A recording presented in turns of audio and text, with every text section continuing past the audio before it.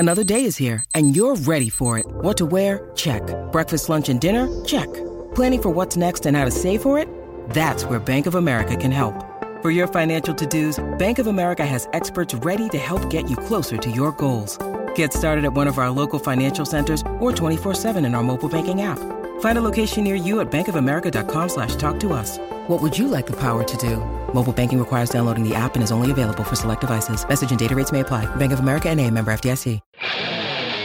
The Rookie is a free serialized audiobook meant for mature audiences. Written and performed by #1 New York Times bestselling novelist Scott Sigler.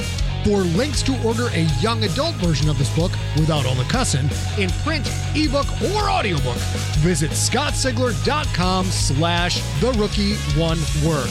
This podcast contains mature situations, adult language, and lots of violence. Listener discretion is advised. Howdy, junkies! Here we are with episode number 2 of The Rookie, the adult version. Remember, this version is not for tiny ears. The big news from the world of writing, at least my world of writing, I finished the first draft of Shakedown the Crypt Book 1. It came in at 117,500 words, which is about 470 paperback pages. Girthy. Now it goes to the continuity editors and to the editor at Athon Books, whom I have not yet met. They have a battery of editors that they work with, so I've got to wait and see who I wind up working with, and hopefully that will go well. There is still a ton of work to be done on this book, at least 2 more drafts, but I'm pretty happy with the way that it ends. The characters need work. The characters always need work, ladies and gentlemen, always. Things really took off at the end of this writing project. I worked through Memorial Day weekend, managed to write 97 pages in a 6-day period. That's crazy. That's like 16 pages a day. It's bonkers. But sometimes it gets like that in a first draft sprint.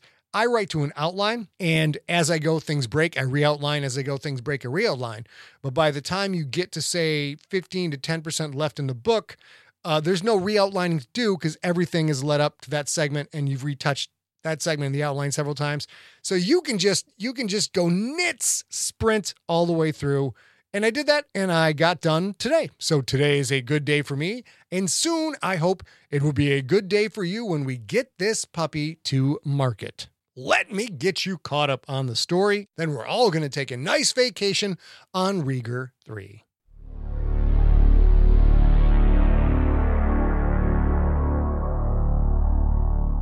Previously on The Rookie. Quentin Barnes showed his prowess on the field, but that prowess doesn't translate to his interactions with his teammates. Is he locker room poison?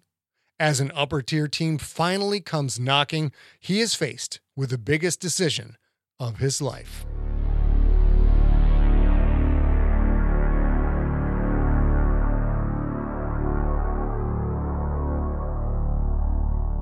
Chapter 2. Quentin. Quentin Barnes raised his face into the shower's hot, steaming water. It trickled down his body to join the water cascading off the other players before it all slid down the drain. Streaks of brown and green and red diffused in the water rolling off the other players. Brown mud, green grass stains, red blood. Quentin's water, of course, carried nothing more than white soap. He'd barely even been touched. Tackled twice, no sacks. The only thing he had to wipe off was his own sweat. Tattoos covered the arms and chest of his teammates, many designs denoting various church rankings or religious accomplishments. Many were fully confirmed, with the curving infinity symbol tattooed on their foreheads. Church participation was expected of PNFL players. After all, their talents came courtesy of the High One. And weren't those men who dominated Purist Nation pop culture, along with soccer players, an example to all purists? And as examples, the government strongly encouraged players to be vocal proponents of the faith.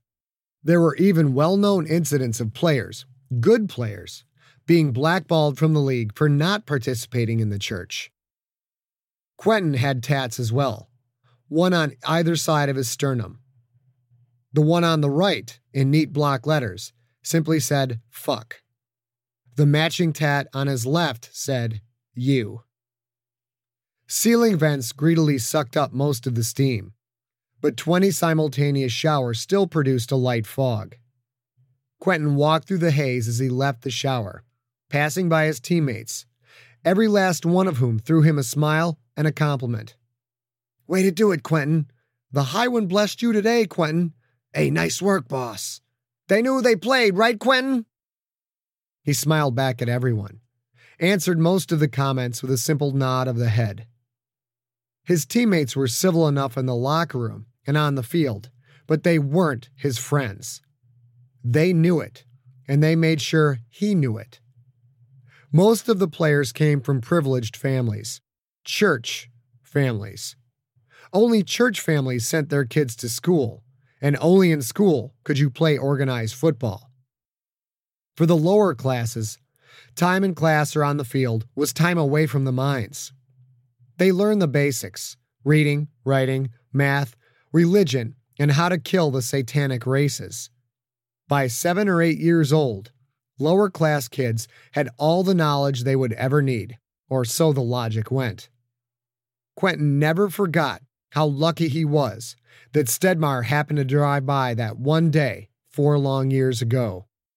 Every year, a few poor players found a way into the PNFL, and they embraced the church wholeheartedly.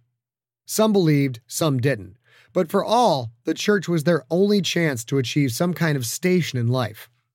Every government job, the majority of private sector jobs, anything that involved money, you had to be confirmed, or at least well on your way. On Makovey, football was a ticket out of a hard life of grinding manual labor and a lifespan of 40 years, 50 if you were lucky. But Quentin Barnes refused to embrace the church. In fact, as far as he was concerned, the church could kiss his ass. His left tackle, Maynard Ahmed, walked by, flashing Quentin a big smile. Great game, Q. We're going all the way. Quentin smiled and sat. Ahmad stopped in front of Pete Okoyemat's locker. He leaned in and said something to the big linebacker, which made Pete throw his head back with laughter. He waved over Adrian Yellow, the kicker, and repeated Ahmad's comment. Adrian laughed as well, reaching up to slap Pete on the shoulder. The men were happy. They were going to the title game. They were happy, and they were sharing it together. Quentin looked around the locker room. Everywhere, teammates sat or stood in groups, yelling, laughing, and celebrating. There were always groups, and those groups never included him. Word might get back to the elders that men regularly associated with someone from a known family of criminals. He felt a pang of loneliness, then chased the thought away. Fuck 'em all. He didn't need them. He didn't need anyone. He turned back to face his locker and thought about Ahmad's words. We're going all the way. All the way to what? To the Purist Nation Football League Championship? Next week, the Raiders faced off against the Sigurd City Norsemen, the champs of the Homeworld Division. They'd kill the Norsemen, then stand alone atop the 12-team PNFL. The Purist Nation Football League Championship. Big deal. Champions of a Tier 3 league, and an all-human Tier 3 team at that. It was about as far away from the big time as you could get. But the road to galactic exposure had to start somewhere. The Tier 2 teams couldn't ignore stats like his 3-touchdown, 24 for 30, 310-yard passing performance against the Corsairs, with another 82 on the ground, including a sweet 52-yard TD run. Thank you very much. He was the best player in the PNFL, bar none, and possibly the best Tier 3 player in the entire galaxy. In the climate-ravaged world of 2072, the city of Pura stands as a miraculous green haven. Pura is a geoengineered paradise that protects its fortunate residents from the global catastrophes of heat domes, fires, floods, and droughts. In a time when the world outside is unsafe, It's vital for Piura's existence that people rally behind the purpose of the city, and Demetria Lopez, head of the city's public relations, tirelessly promotes its idyllic image. But when she stumbles on a dark secret that, if exposed, would be the downfall of Piura's existence, she must decide who and what she's willing to protect. From Wondery, the makers of Academy and Dr. Death, The Last City stars actors Ray Seahorn, Jeannie Tirado, and Maury Sterling. Follow The Last City on the Wondery app or wherever you get your podcasts. You can binge all episodes of The Last City early and ad-free right now by joining Wondery Plus.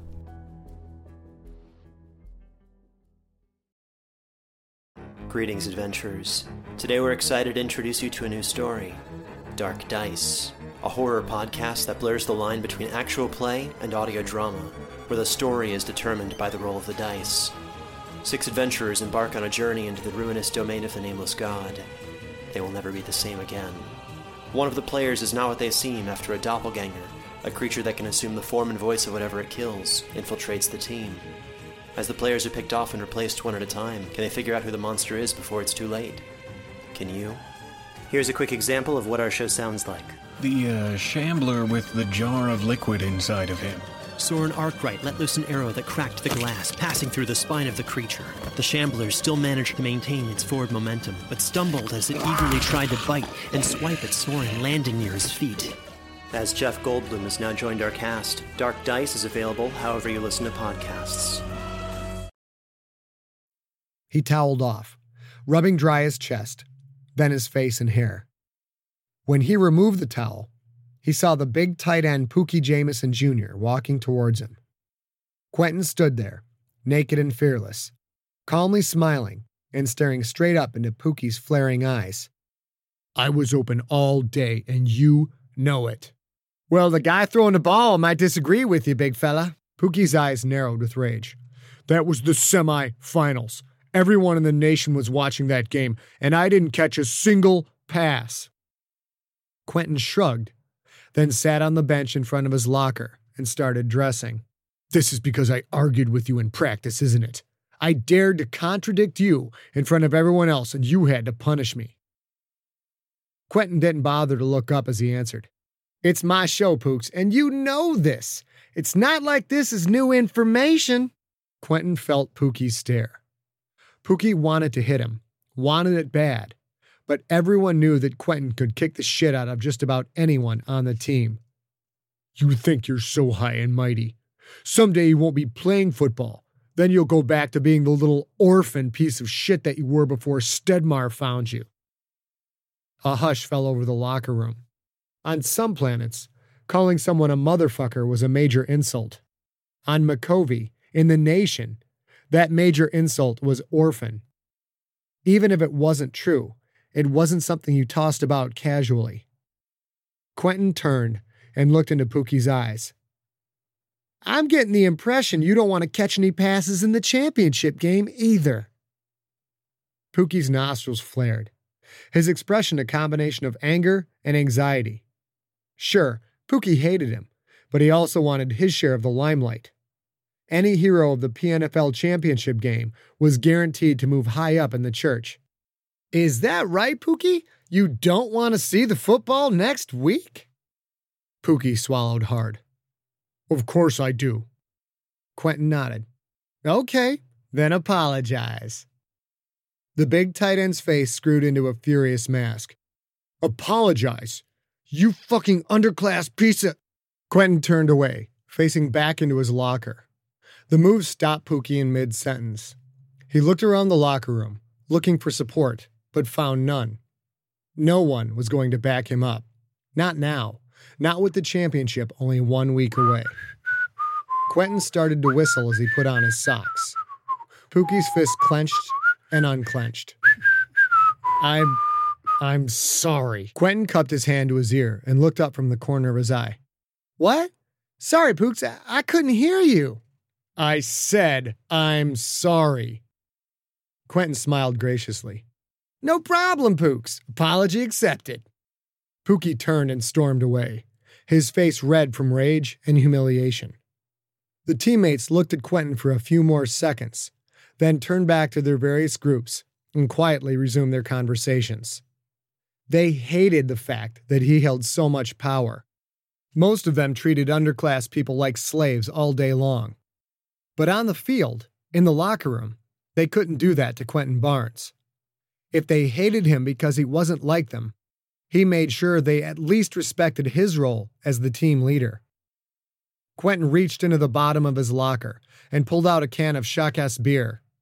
He twisted the top, smiling in anticipation as the can instantly frosted up. He flipped the lid and took a long drink. It was the best beer Purist Nation had to offer, which wasn't saying much. He'd had a can of Miller Lager once when playing at Buddha City Stadium. Now that was real beer. You could get almost anything you wanted in Buddha City: beer, contraband, music, women. He'd even heard that some of his holier-than-thou teammates had slept with blue-skinned women from Baker 6. Talk about a sin. It didn't get much worse than that, unless you debased yourself by sleeping with one of the satanic species. Quentin had ignored sinful behavior, with the notable exception of beer. Alcohol, of course, was basically forbidden in public places. Other players would have been severely punished for drinking in the locker room, but Stedmar had taught him that when you had something other people wanted, something they needed, the rules don't necessarily apply to you. Theron Akbar, the team manager, walked up to Quentin, a big smile on his little face. His smile faded when he saw the beer. "That's a sin, Quentin. It's also tasty." Quentin chugged the remainder. He liked Akbar, who oddly enough was the only member of the organization with the balls to say something right to Quentin's face. "Coach wants to see you, Quentin, right away." Quentin set down the now empty beer and continued toweling off. "What's up with Coach?" "Rumor is that you've been bought." The toweling stopped. "Stedmar had some off-worlder in the luxury box. Right after the game, he talked to the coach, and now the coach wants to see you. You do the math. And the high one really blessed you tonight. Great game." Akbar walked away. Quentin practically dove into his clothes. This was it. He was finally escaping the fucking rock he'd called home his entire life. The universe awaited him. Fully dressed, Quentin stepped through the open door into his coach's office. "You wanted to see me, Coach?" Coach Ezekiel Graber sat behind his desk. He wore a skull cap in Raider colors, black with a silver R. The Raider logo wasn't much to look at, just a plain block letter, the same style and font used for all the PNFL teams. Graber wore a sweatshirt, a piece of clothing that had endured for centuries as fashion and style fluctuated across a dozen human planets. "Come on in, Barnes. Sit down." He was smiling, but he didn't look happy. "You've got a decision to make." The infinity symbol tattooed on Graber's forehead had faded in 20 or so years since his confirmation at the age of 30. What had once been a detailed, deep black was now a faded, slightly fuzzy gray. "Barnes, you've had one hell of a season." "Thanks, Coach."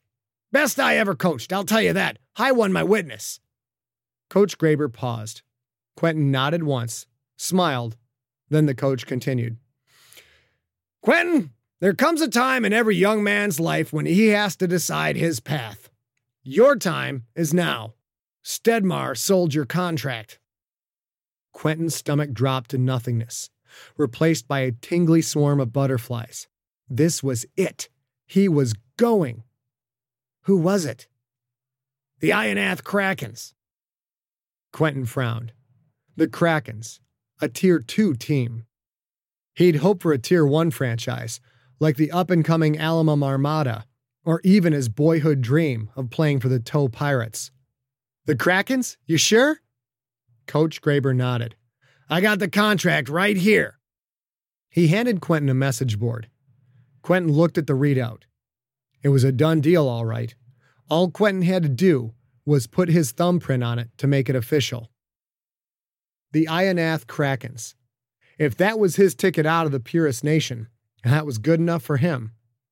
And it was a team based in the Quyth system, where millions of nationalites had fled during Butcher Smith's cleansings.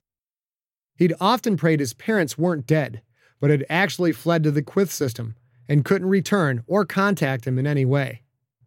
Maybe now he'd find out. Tier 2 teams still enjoyed galactic broadcast coverage. Even if his parents weren't in the Quyth system, there was a chance they'd see him play, see him, and know who he was. Now, Quentin, you know full well that's going to take you out of the system. You've still got the option of religious refusal. Yeah, I have that option. There's a lot of people in the Purist Nation, including me, my son, who hope that you stay in system until your 30th birthday so you can be confirmed.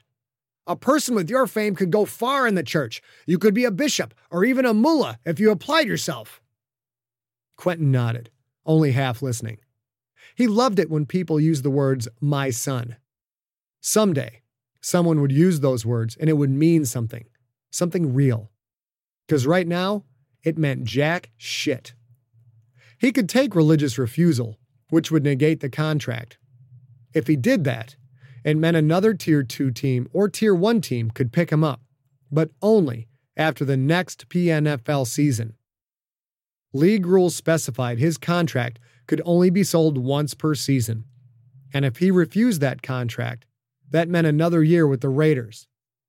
Another year of Tier 3 ball. Another year of dirt and mud and the never-ending drone of the atmosphere processors. I've always wanted to play upper tier ball, Coach. To tell you the truth, I can't wait to get out of here. Then stop ignoring your religious calling. Get confirmed. Then see the galaxy as a missionary, spreading the faith. Quentin hated the church with all his soul. He loved the High One, believed deeply in the High One.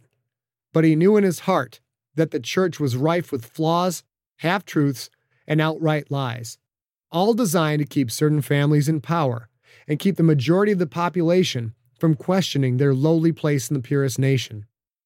He would always believe, but would never preach the gospel of Stuart. I'm no missionary, Coach. You know this. Someday you'll feel the calling, but you have to be careful about going out system before your soul is prepared. Satan lives out there. We can see him every day on the news. He takes the shape of the Witok, the Key, the Sklorno, the Quyth, and disguises himself in human form in the Planetary Union, the League of Planets, the Tower Yeah, Coach, I got it. I've heard this speech before.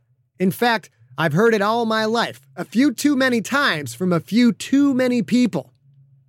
Coach Graber's eyes narrowed. It's a speech you need to listen to, son, not just hear. I'm not your son, and I'm not part of your church. Do you dare blaspheme against the High One? I believe in the teachings of the High One. I just don't believe in the church. There's a big difference.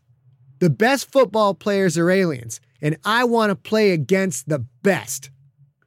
Satan takes many forms, Quentin. Are you going to consort with crickets and salamanders and Satan's other minions? I'm not going to consort with anyone, Coach. I don't have to associate with him, just win ball games with him. If Satan himself can run a post pattern, I'll hit him in stride for 6. Well, that's blasphemous. And besides, you're not ready to play Tier 2. You couldn't handle the speed. Fuck that. I'm going to rip Tier 2 a new asshole. Quentin, I think you just need another season or 2 to prepare yourself. You've only been playing the game for 4 years, my son. Imagine how much you could learn with just one more season. 1 second I shouldn't go because it's sacrilegious. The next, I shouldn't go because I'm not good enough yet. Maybe you just want me to stick around and win you a couple more PNFL championships. Is that it? Graber leaned back, eyes wide with hurt. Quentin, you can't think that I have anything but your best interest at heart. I don't want Satan to swallow your soul, boy, and that's what will happen if you go out system and mingle with the sub-races. I'm not a boy. You are until you're 30. You know the scriptures. Quentin stood up. You can toss your scriptures into the void. No one here gave a damn about me before I threw a football. You all talk of the glory of the Purist Nation and the purity of humans, but all I see is a galaxy ruled by off-worlders. If the Purist Nation is so great, if we're the chosen ones, then why are we ruled by the bats? I'll win the PNFL championship for you next week, but then I'm out of here. You're not ready. Is that right, Coach? Quentin held the message board inches from Graber's face, then slowly brought his left thumb towards the imprint spot. He stared into Graber's angry eyes as his thumb punched home his destiny. The board let out a small, confirming beep. I'll be here for practice this week, and I'll win your stupid championship for you. And as soon as that game is over, you can kiss my ass goodbye. Coach Graber's shoulders sagged. Your decision is made. May the High One have mercy on your soul. My soul? Coach, without me, you'd better be worried if the High One will have mercy on the Raiders. Quentin walked out of the office, slamming the door shut behind him.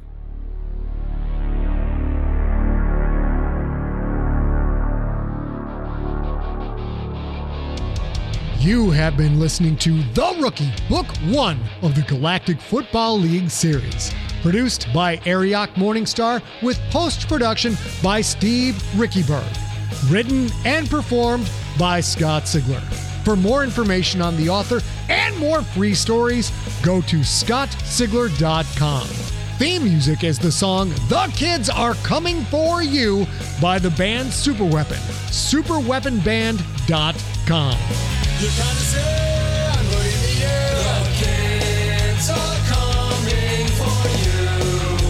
Nothing you can do. They're coming for you. The kids will pitch you a Hey there, it's Rachel Ballinger, and I am extremely excited to invite you to Rachel Uncensored. It's my podcast where I sit down and get real with my friends and celebrity guests, where we talk about all sorts of topics. And sometimes we might be under the influence when we do so. We cover things from personal stories to hot-button issues. And it's the only place on the internet you can find an uncensored version of me. It's a side of me that you might not have seen before because it's not the most family or brand friendly. But don't worry, I'm still sort of slightly a decent human being. If you're intrigued, then make sure you check it out. New episodes drop every Wednesday. You can find it on Apple Podcasts, Spotify, or wherever you listen to podcasts. Trust me, you won't want to miss out on the fun and candid conversations we have here on Rachel Uncensored.